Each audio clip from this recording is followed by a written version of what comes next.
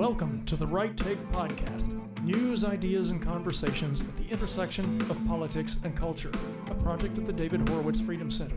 I will be your host, Mark Tapson. Welcome back to the Right Take Podcast. I am your host, Mark Tapson. Thanks for joining me here. I don't take it for granted. I'm honored to have you on board, and I hope you'll be glad that you signed on. As you know, if you've listened to even one episode of The Right Take, this podcast is devoted mostly to exposing and understanding far-left ideologies and ideas and strategies, and I and my guests talk about terms that have gradually become household names over the last few years. Terms like cultural Marxism, gender ideology, wokeness, and so on. And I think all you listeners are knowledgeable and deeply concerned about the politicized madness that's running rampant in our culture, and you keep up with current events. So I don't doubt that you know very well that all of these strategies and ideas and ideologies of the left originated where? That's right, in the universities. Cultural Marxism, critical race theory, critical theory more generally, gender ideology, wokeness, postmodernism, all of this and more originated as intellectual movements in what were formerly known as institutions of higher education. And they filtered out from there into the culture at large, into every institution and arena of the society, so that now it's impossible to escape the left's intentional politicization of every aspect of our civilization. You can't even escape it in arenas that used to be reliable pursuits of escapism, such as the movies or sports. The personal has been made the political, to paraphrase that feminist slogan from the 60s and 70s. These institutions of higher indoctrination continue to pump out generation after brainwashed generation of kids who entered the schools as students and graduate from them as social justice activists. If anything, our universities have actually accelerated and intensified their indoctrination to the point at which it's valid to consider whether the entire university system should be dismantled and rebuilt, not reformed or reclaimed, but trashed altogether and re-envisioned.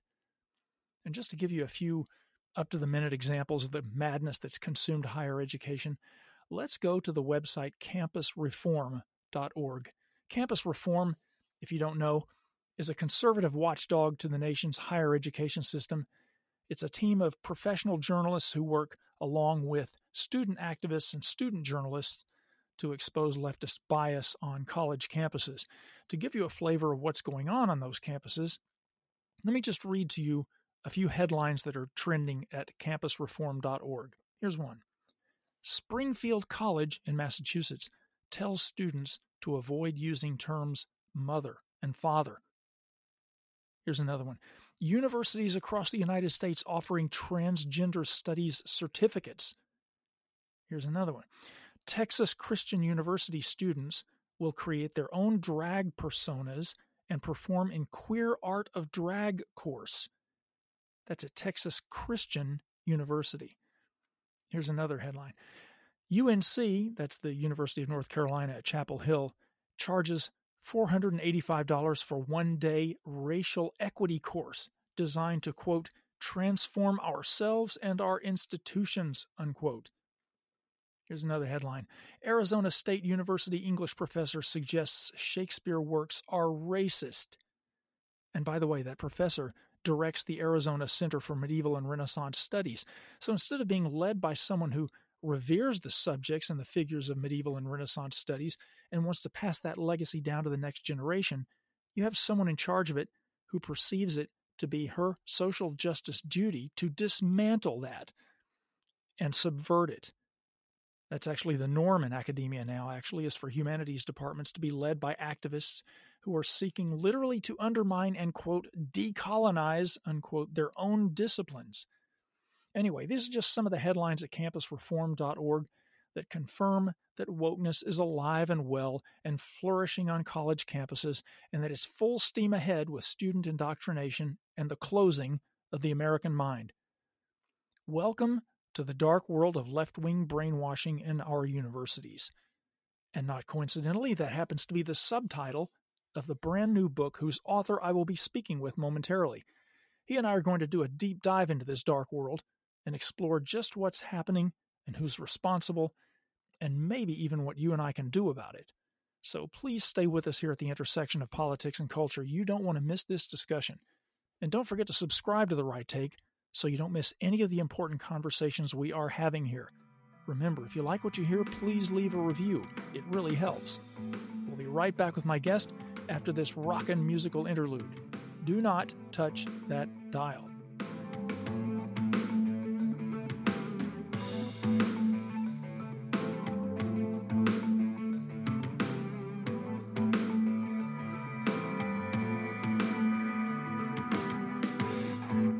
My guest today at the intersection of politics and culture is Dr. Stanley Ridgley.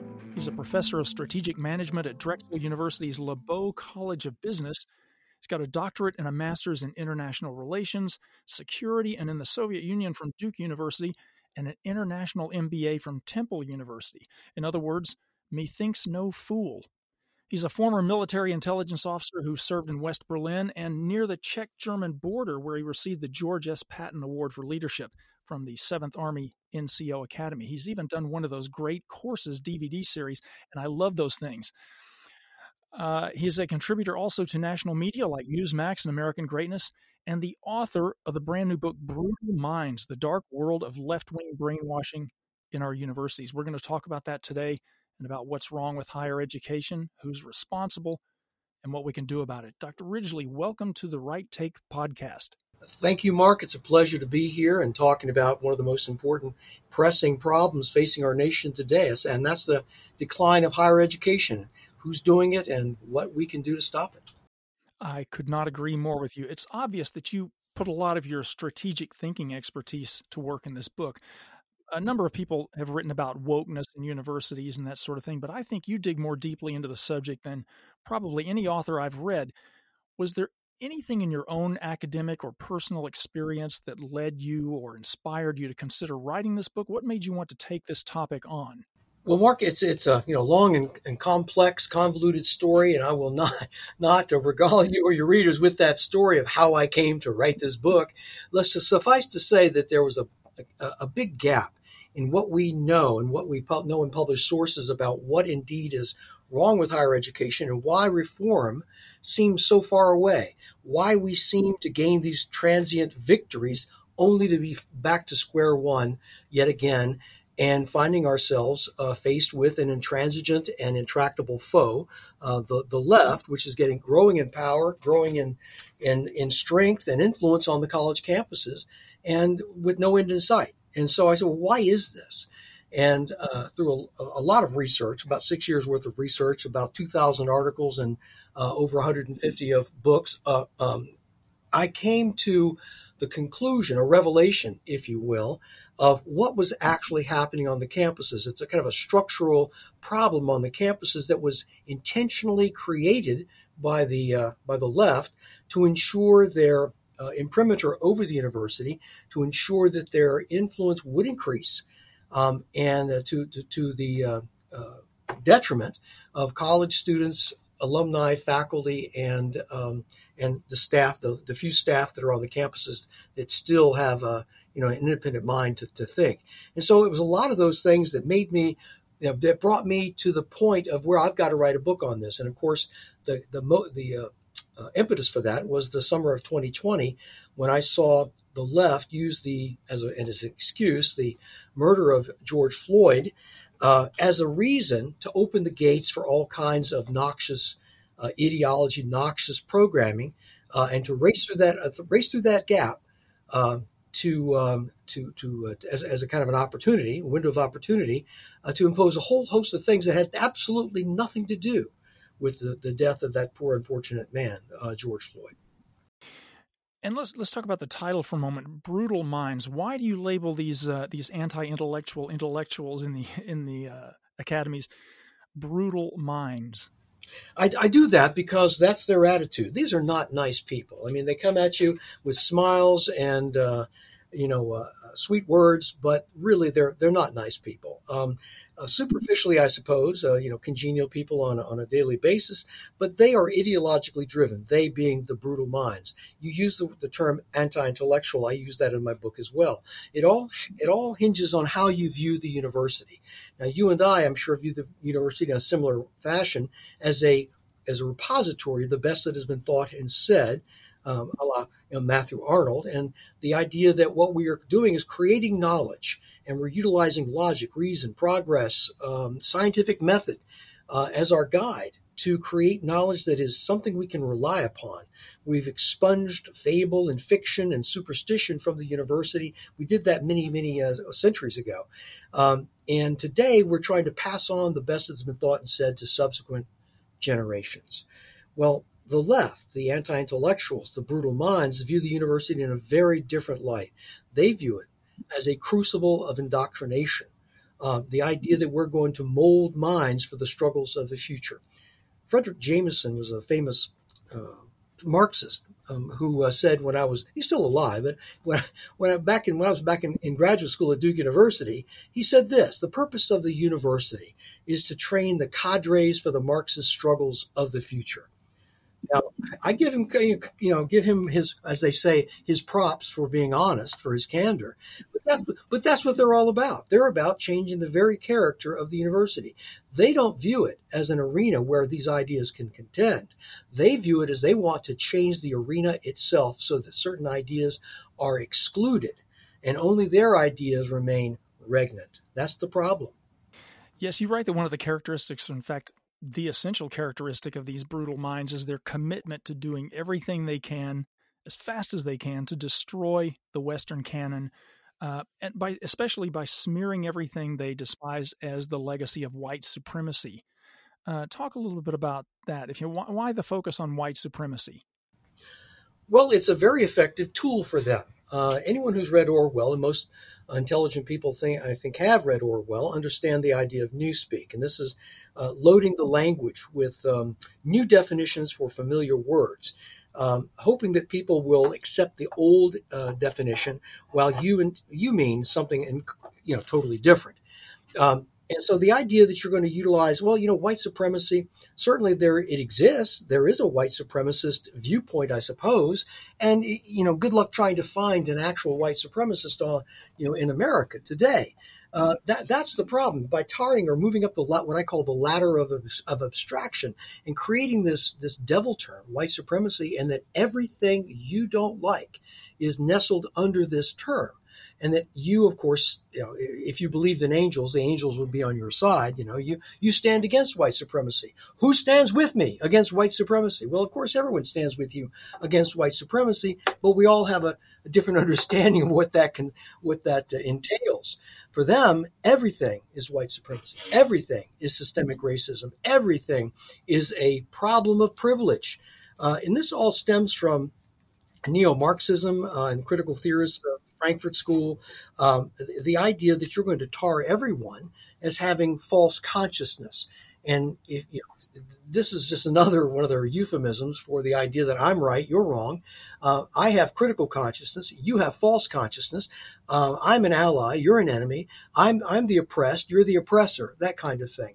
And so it's a very primitive mindset. It's a very primitive ideology, and it goes all the way back to Mani and the idea of Manichaeism, the idea of good and evil, the light and the dark, and that everyone is going to be loaded into one of those categories. You're either a racist or an anti-racist. You're either an oppressor or an oppressed. You're either exploiter or exploited. Good, evil, heretic, believer. It's very primitive. And what's really alarming to me is that this kind of primitivism is making its way into the academy, and it's finding its way into the bureaucracy and being imposed on faculty, staff, students alike. Whether they want to be categorized this way or not. And these brutal minds, they claim to be champions of what they like to call marginalized voices in society, but they seem to be passionately committed to marginalizing, even demonizing the voices of those who represent their opponents, the oppressors. So they're not really champions of tolerance and inclusion, are they, but of totalitarianism, actually? Well, they're not tolerant at all. And this idea of the marginalized voice has gotten a lot of mileage I mean, who's marginalized these days? These so-called marginalized voices are Twitter celebrities. They're feted. They're given grants. You get someone like Ibram Kendi, who is his book "How to Be an Anti-Racist" made him a multimillionaire. He charges something like $20,000 for a 45-minute talk.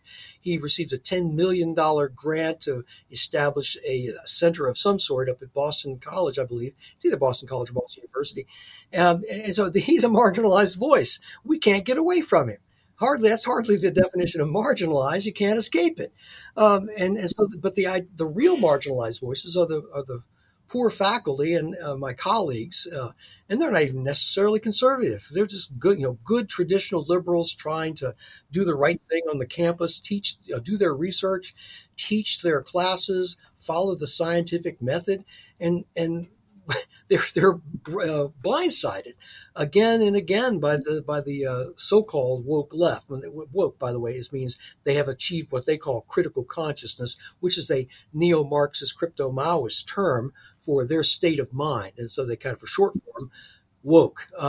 So the poor marginalized people are the folks who are on the campus who keep their heads down, just trying to draw a paycheck and make it to retirement, because the world around them is changing according to the dictates of a tiny, radical, shrill minority.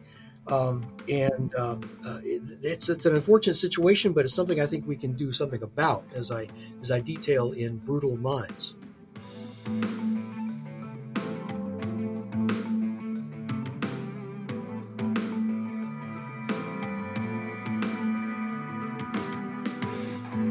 Talk about the process a little bit. The word brainwashing is one that gets thrown around a lot among conservatives about the indoctrination that goes on in our educational system, but you explore that in some really interesting depth in your book. Can you talk a little bit about the process of brainwashing that goes on in colleges and universities, and how and why it works so effectively among students, and actually not just students, but among staff and faculty too, for that matter? Well, certainly can. Brainwashing was originated with Kurt Lewin, who was an MIT social psychologist back in the 1940s. He is known as the father of the encounter group. He created a process that he called re-education. He's the guy who coined the idea of re-education. And he would address the problem of criminality.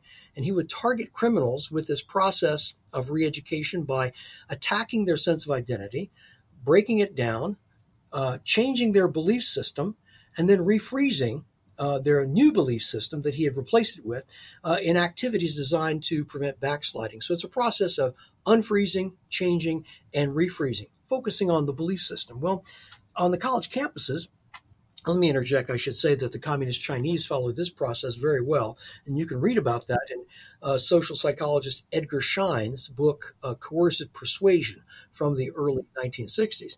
Well, college campuses today, college educators today, and here I refer to anyone teaching social justice education or transformative education, utilize this very same brainwash process. Now, they don't call it brainwashing, of course. No, these people are not the brightest, but they're certainly not stupid. They're not going to say, well, come into our classroom, we're going to brainwash you. We're going to attack your sense of identity. We're going to change your belief system, replace it with one we think that you need to have, and then we're going to have you do the work so that you can refreeze this new belief system. No, they're not going to say that. But anyone teaching what's called social justice education or transformative education is engaged in the brainwash. I can give you a quote. I give you the three stages of unfreezing, changing, and refreezing. The terminology changes on occasion, but the actual fundamental process does not change at all. Now, we live in the United States, where we have these pesky individual rights, which means that there has to be a degree of deception involved in brainwashing someone. And so what we do, and let me quote a little bit from a brainwash manual. They publish articles and publish manuals on this, how to do it. This one is called Teaching for Diversity and Social Justice by Marianne Adams, Leanne Bell, and Pat Griffin. And this comes from chapter 4. Here's a quote of the 3 stages of the brainwash. Quote, use low-risk self-disclosure and interaction in the early stages to establish a norm of self-disclosure at the outset. If the environment is perceived as supportive, a person's defenses may be more permeable. That's part of the deception phase. Then the first phase, which is unfreezing, they call this defending. During this phase, students undergo, quote, challenges to their belief system in an environment that is supportive and trustworthy, designed to throw them off their guard. The process of actually changing a belief system is really kind of stark here. Now listen to this quote. Students are presented social justice theory. The process is, quote, confusing, disorienting, frightening. Students can feel out of control, without known boundaries or familiar ground. They may experience strong emotions such as anger, resentment, a sense of betrayal by those who were supposed to tell them the truth about the social world, end quote. Now, I'll leave that to you and your listeners as to whether that constitutes a psychological manipulation and behavior modification and pressure to change the belief system. And the final phase of refreezing they call this transforming. Here's a quote. A new set of beliefs becomes home base for interpreting experience and creating meaning. The past is reinterpreted and reconstructed into a new frame of reference, end quote. That's pretty manifest right there on its face. It's the brainwash, pure and simple. And if anyone ever says, hey, well, we don't have brainwashing on the college campuses, I point them to the 4 editions of Teaching for Diversity and Social Justice, as well as several other brainwash manuals that clearly target vulnerable students and try to dislodge their belief system they bring from home and replace it with one that is more salutary and more in line with crypto-Maoist education theory. So that is, in essence, is the brainwash. And in another segment, I can go on and talk about who actually is doing it on the college campuses. I name names and I name places in the book of Brutal Minds, and so you can see for yourself. It's about 70% citing their own articles and their own books of how they go about doing this and who they're doing it to. Yeah. And the brainwashing doesn't happen just inside the classroom, does it? What about outside the classroom? You write about, you got a chapter about this kind of co-curriculum, which you say explicitly attempts to create a total milieu that students cannot escape, where they live, where they sleep, where they eat, where they choose to socialize. How does that contribute to the brainwashing?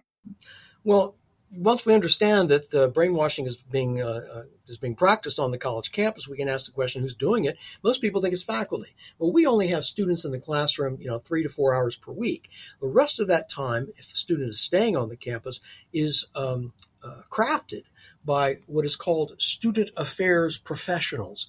And these are folks who walk lockstep ideologically with crypto-Maoist education theory that they learned in education.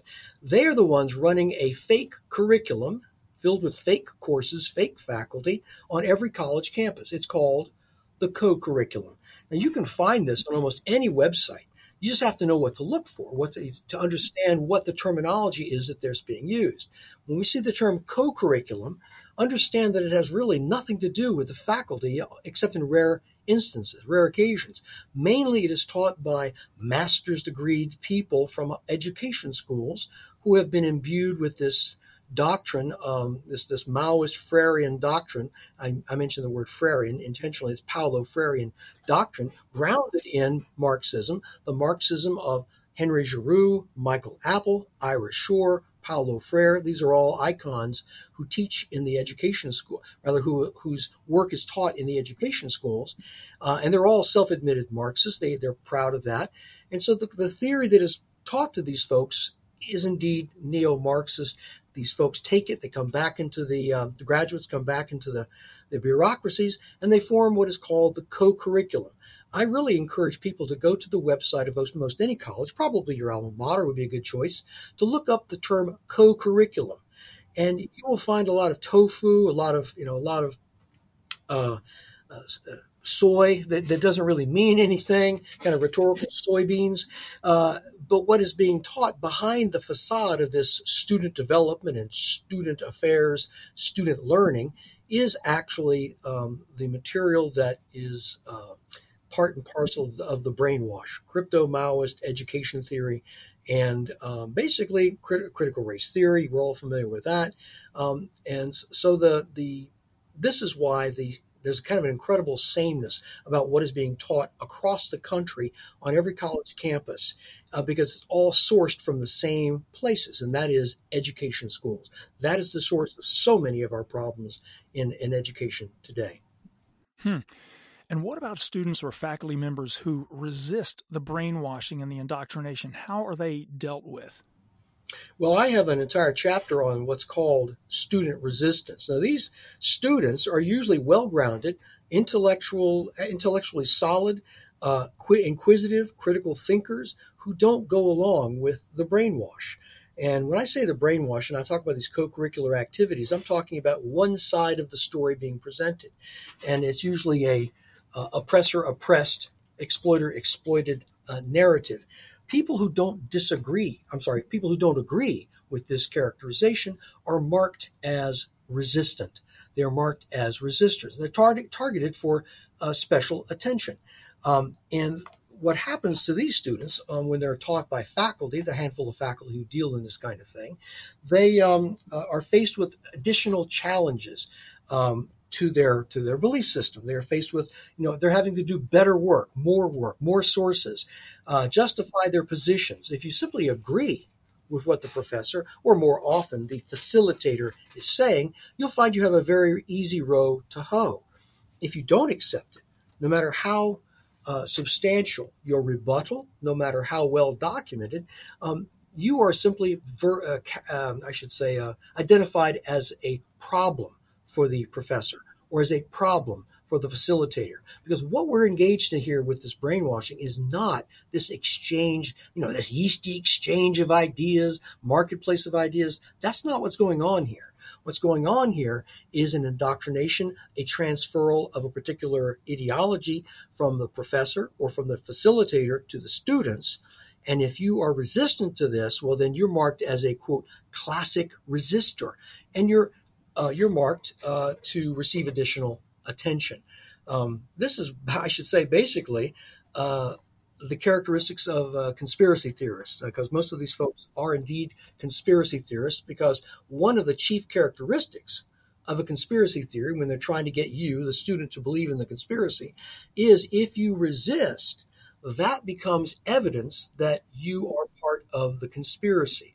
If you happen to be a white student, you don't want to be characterized as a white oppressor simply by virtue of birth, well, then you have identified yourself as having false consciousness. You're part of the problem, and you have demonstrated that part of the problem by your complicity in the white supremacy that you mentioned earlier, Mark. So it's a really interesting dynamic we have going on here, and this is why I wanted to tear the shroud of secrecy off that dynamic and reveal it to more people.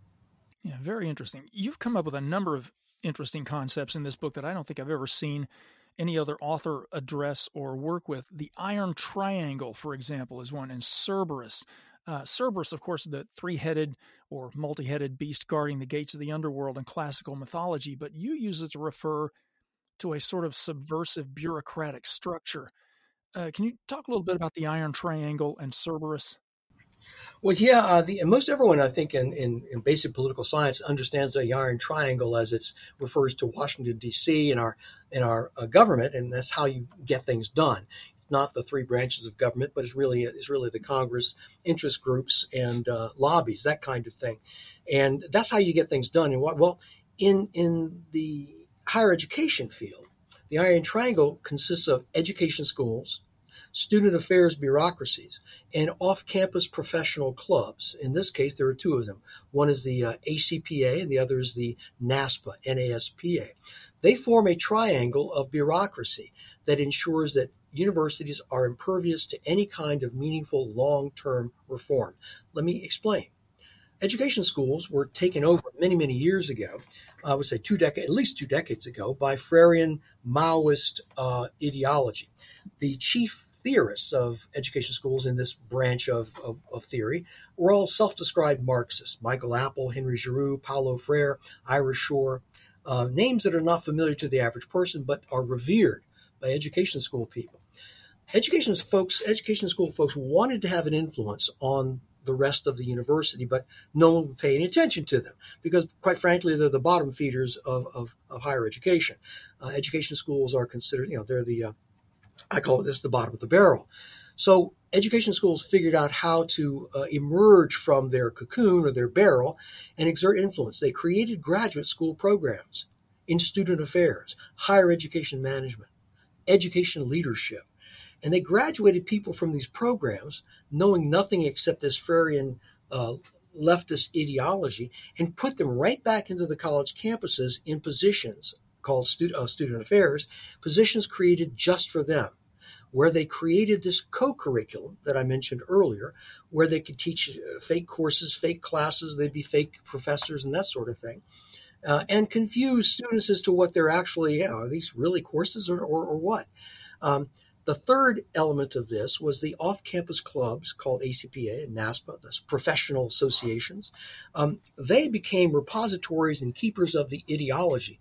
These organizations are so permeated with Freirean ideology, Maoist ideology, that it's unbelievable unless you actually read some of the material. They're conferences, they publish books, they have articles, they have fake journals. But what's most important is, and because you're asking yourself, well, why is this important for higher education? It's important for this particular reason. These off-campus groups set the standards for the graduate programs in higher education schools. So you have this link, this circle of vice, where you have education schools graduating people into the student affairs bureaucracy, who then participate in the off-campus clubs, the ACPA and the NASPA, which then establish standards for the education schools. And so this is why we've got the steady pipeline of mediocre people graduating from these programs, going into the universities, where they then create even more positions and increase the number of bureaucrats that are administering the co-curriculum. I think you've seen the example of Stanford University, where you've got almost 15,000 bureaucrats administering 15,000 students. This is administrative bloat. So what we mean by that? Well, there's a reason for it. There's a rhyme, a reason and a mode to it, where it's not just the numbers that matter. It's the influence, it's the power and the ideology that is transforming the university. I should say one of these off-campus clubs, the ACPA, their motto is this: boldly transforming higher education. Well, no one asked them to change higher education. What are they changing it from, and what are they changing it to? And this boldly transforming, the transformative process has been going on now for quite some time. And Brutal Minds tells how it's been going on and what we can do to stop it.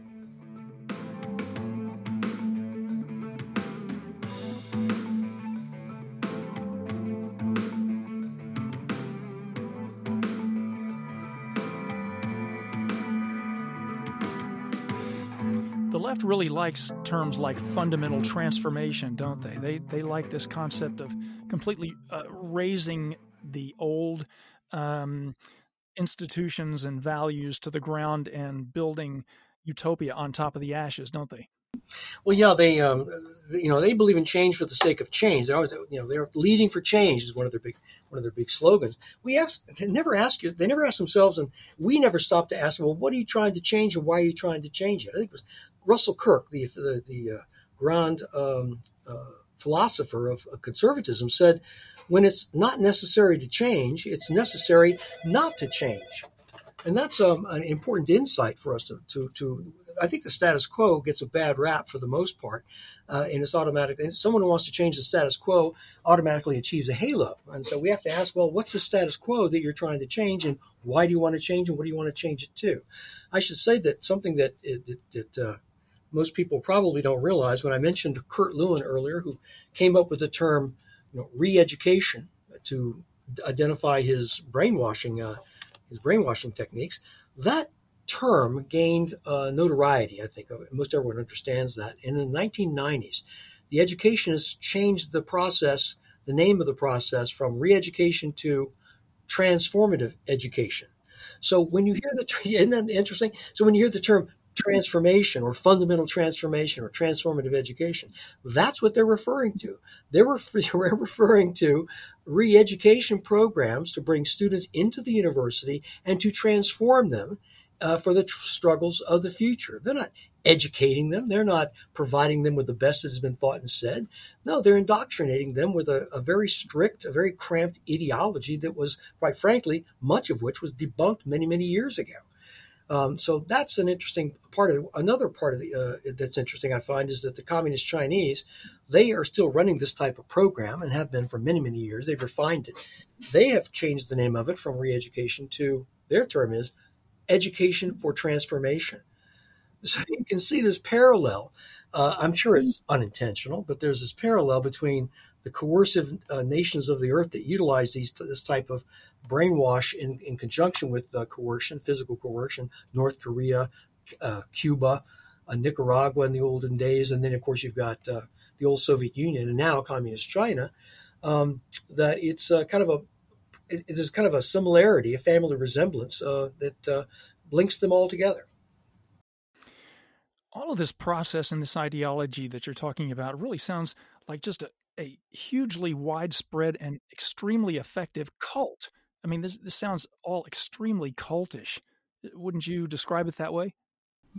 I would most certainly would describe it that way. And what's interesting is that Richard Delgado, who is a figure that is forever linked to critical race theory, in his previous incarnation as a lawyer, he was working on examining the free speech rights of cults. And he did a really big investigation into how cults recruit folks. And it's very similar to what we find going on the college campuses in terms of deceiving young people, to getting them to put them at their ease, to get them to make themselves vulnerable. This is their words. Make themselves vulnerable to reveal their personal lives, reveal secrets about their family, to engage in self-disclosure. I mentioned this a little bit earlier in our discussion about how it is a key factor, it's a key element of the brainwash, is to get students to feeling like they can trust you and what you're saying and what we're doing in this. And so there's this constant refrain of getting you to trust your classmates, to trust me, to make yourself vulnerable, to feel that this is a safe space. Well, this is all part of the brainwash, getting you to reveal information about yourself that can then be used against you. And this is exactly what cults do to recruit young people. There's an incredible parallel. I think that you'll find this in the lingo. The Unification Church, or the Moonies, have as one of their mantras, they're always advocating for peace and unity. Well, this sounds eerily similar to inclusion and belonging, doesn't it? It is a race, or it's a toss-up, I should say, as to which of those two cult mantras is more effective: peace and unity for the Moonies, or inclusion and belonging for the DEI people on the college campuses. So there's a great deal of similarity, and I go into depth about the similarity between cult recruitment and the cult elements, the elements of the modern cult, and how it resembles what's going on the college campuses with regard to the brainwashing processes in the co-curriculum. And of course, all this doesn't end with the universities. I mean, the end game for the left is to pump out generation after generation of brainwashed students who will then exit the universities and infiltrate literally every arena and institution of the culture and society, and perform this fundamental transformation out in the world. So it's beyond just the university walls, and transforms the entire culture. And I think the left realized that long ago, decades ago. I think the far left began to recognize that marching in the streets and bombing buildings wasn't as effective as they thought it would be, and so they decided to infiltrate the institutions of education and change things from within. So you have someone like Barack Obama's mentor, Bill Ayers, who went from being a Weather Underground member to being one of the most respected educators in the country. So the left really did realize early on that education is where it all begins, didn't they? Yeah, the left, one of the gurus of the left, Herbert Marcuse, a member of the Frankfurt School and a Marxist, he didn't coin the phrase. He repeated it from Rudi Dutschke, who was a German activist. The phrase was that they were going to engage in a long march through the institutions. We've heard of this, and what it means is there's going to be a long-term subversion of America's institutions, and to when I say infiltrate, I'm referring to filling the bureaucracies with allies who want to change the bureaucracies, who want to change the institutions into something that's more salutary with respect to Marxist ideology. I should say that in much of my research I've found, and I include this in Brutal Minds, is that these folks who are taught to, your job is to keep the pizza hot and the sound system working on karaoke night. You're supposed to make sure that students are healthy, housed, and fed. Your job is nothing beyond that. Well, these guys, these student affairs folks in education schools, have gone way beyond this. They actively advocate subverting the institutions of which they're a part. They actually advocate going beyond the actual responsibilities for which you're hired. So you hire someone who's going to do just that, set up cornhole competitions, make sure the sound system works, make sure the pizza's hot, that sort of thing. And then suddenly you find this person is engaged in their idea of transforming the university. Suddenly this person is speaking out. This person is acting beyond his or her mandate. This person is running workshops in the co-curriculum, which are sanctioned by other folks in the co-curriculum.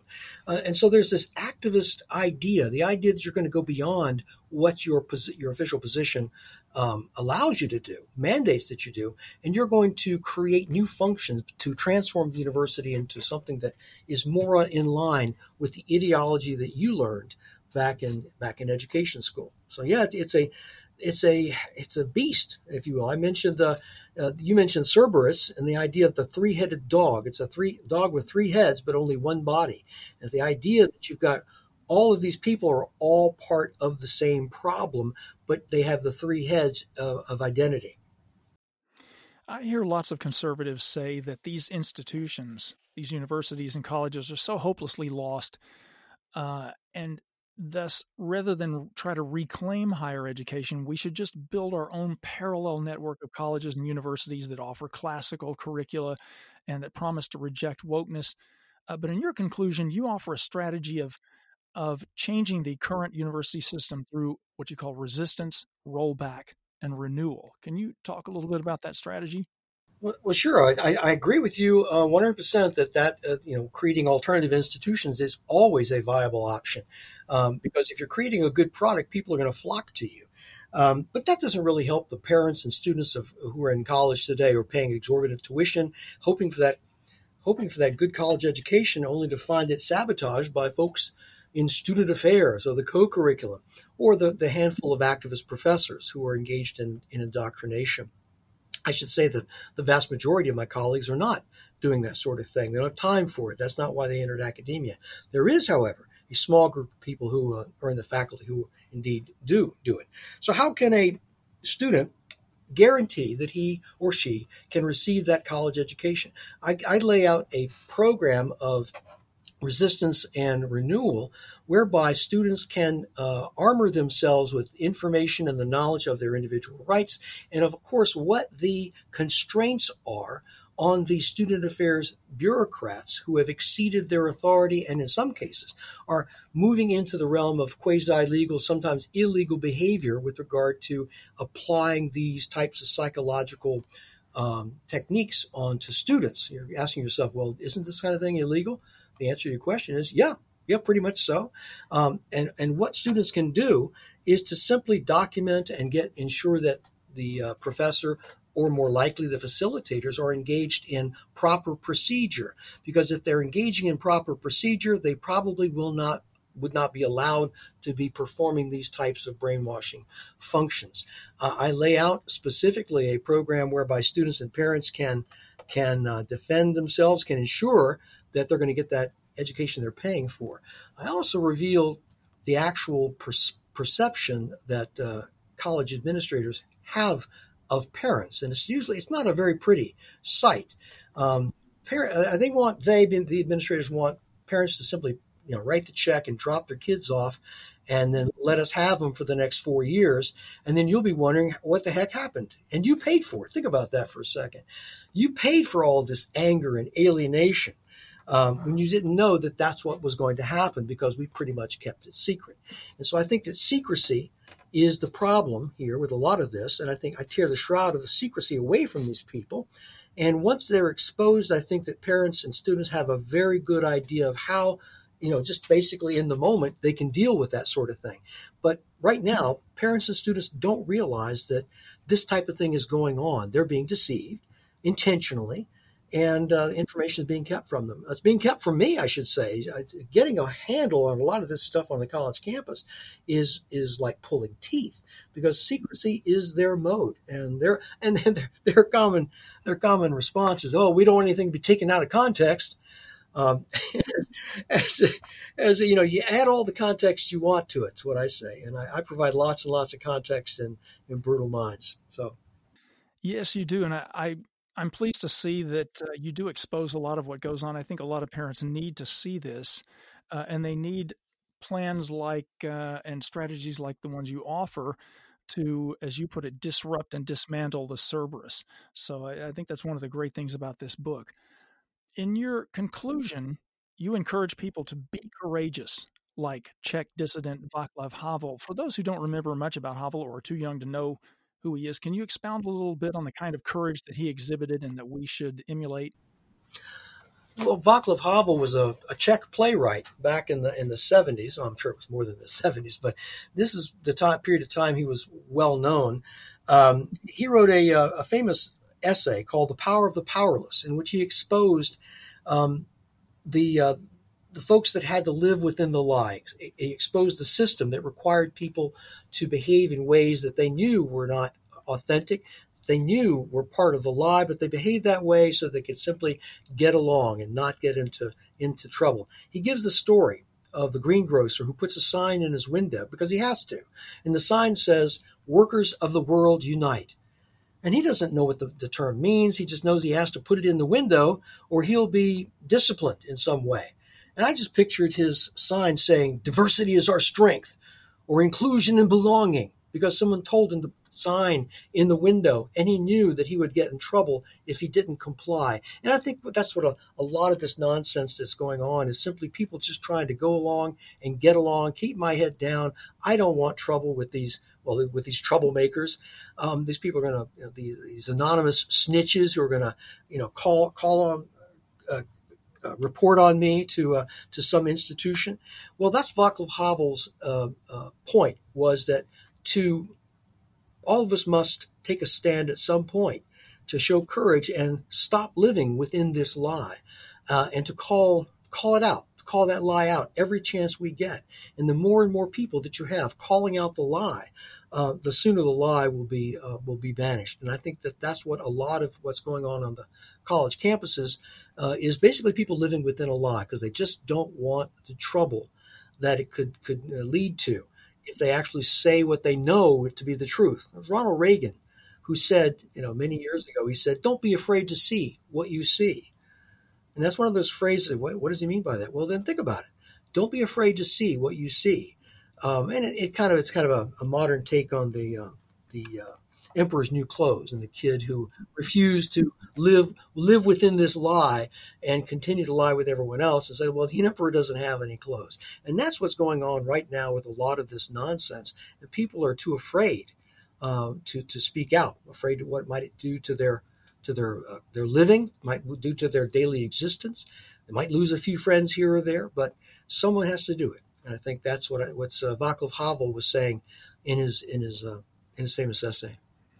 Yes, and courage is contagious. So if a few of us stand up, it will empower more people to stand up, and then the resistance becomes stronger. Stan, what is the best way for people to keep up with what you're doing and where you're doing it?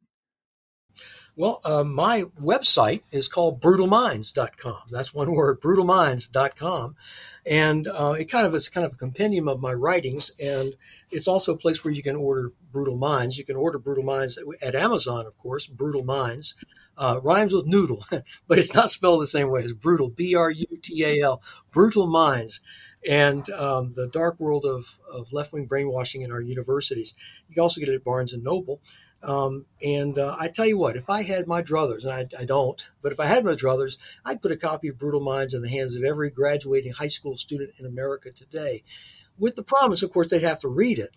And if they were to do that, I think there'd be a sea change in what was going on the college campuses when that addition or that generation of students who went onto the college campuses armed with the information and armed with the revelations provided in Brutal Minds, when that generation arrived on campus, boom, suddenly the power would be stripped away from the brainwashers, and there would be a sea change in what we see coming out. We have an awful lot of stuff to read about in the press as the Cerberus and the folks in student affairs began to react badly to it. But that's my hope. That's my hope that we can see a sea change in the universities within the next couple of years. Yes, mine too. Listeners, I highly recommend that you pick up a copy of Stanley Ridgley's book, Brutal Minds. There are lots of books out there about the Marxist infiltration of higher education, but this very smart book covers ground that I bet you've never come across before, because I did, and this is a topic that I've been following and writing about for years and years. Stan Ridgley, thanks for giving us your time and your insights today at the Right Take podcast. Thanks so much. I do appreciate the opportunity, Mark. Keep up your search for the good, the true, and the beautiful, okay? Likewise. Listeners, thanks for joining us. Just another reminder to subscribe to The Right Take so you don't miss any of the important conversations we're having here. And if you like what you hear, please leave a review. Thanks, and see you next time. The Right Take with Mark Tapson is a project of the David Horowitz Freedom Center and Front Page Magazine. Unauthorized reproduction of this podcast without express written consent is prohibited.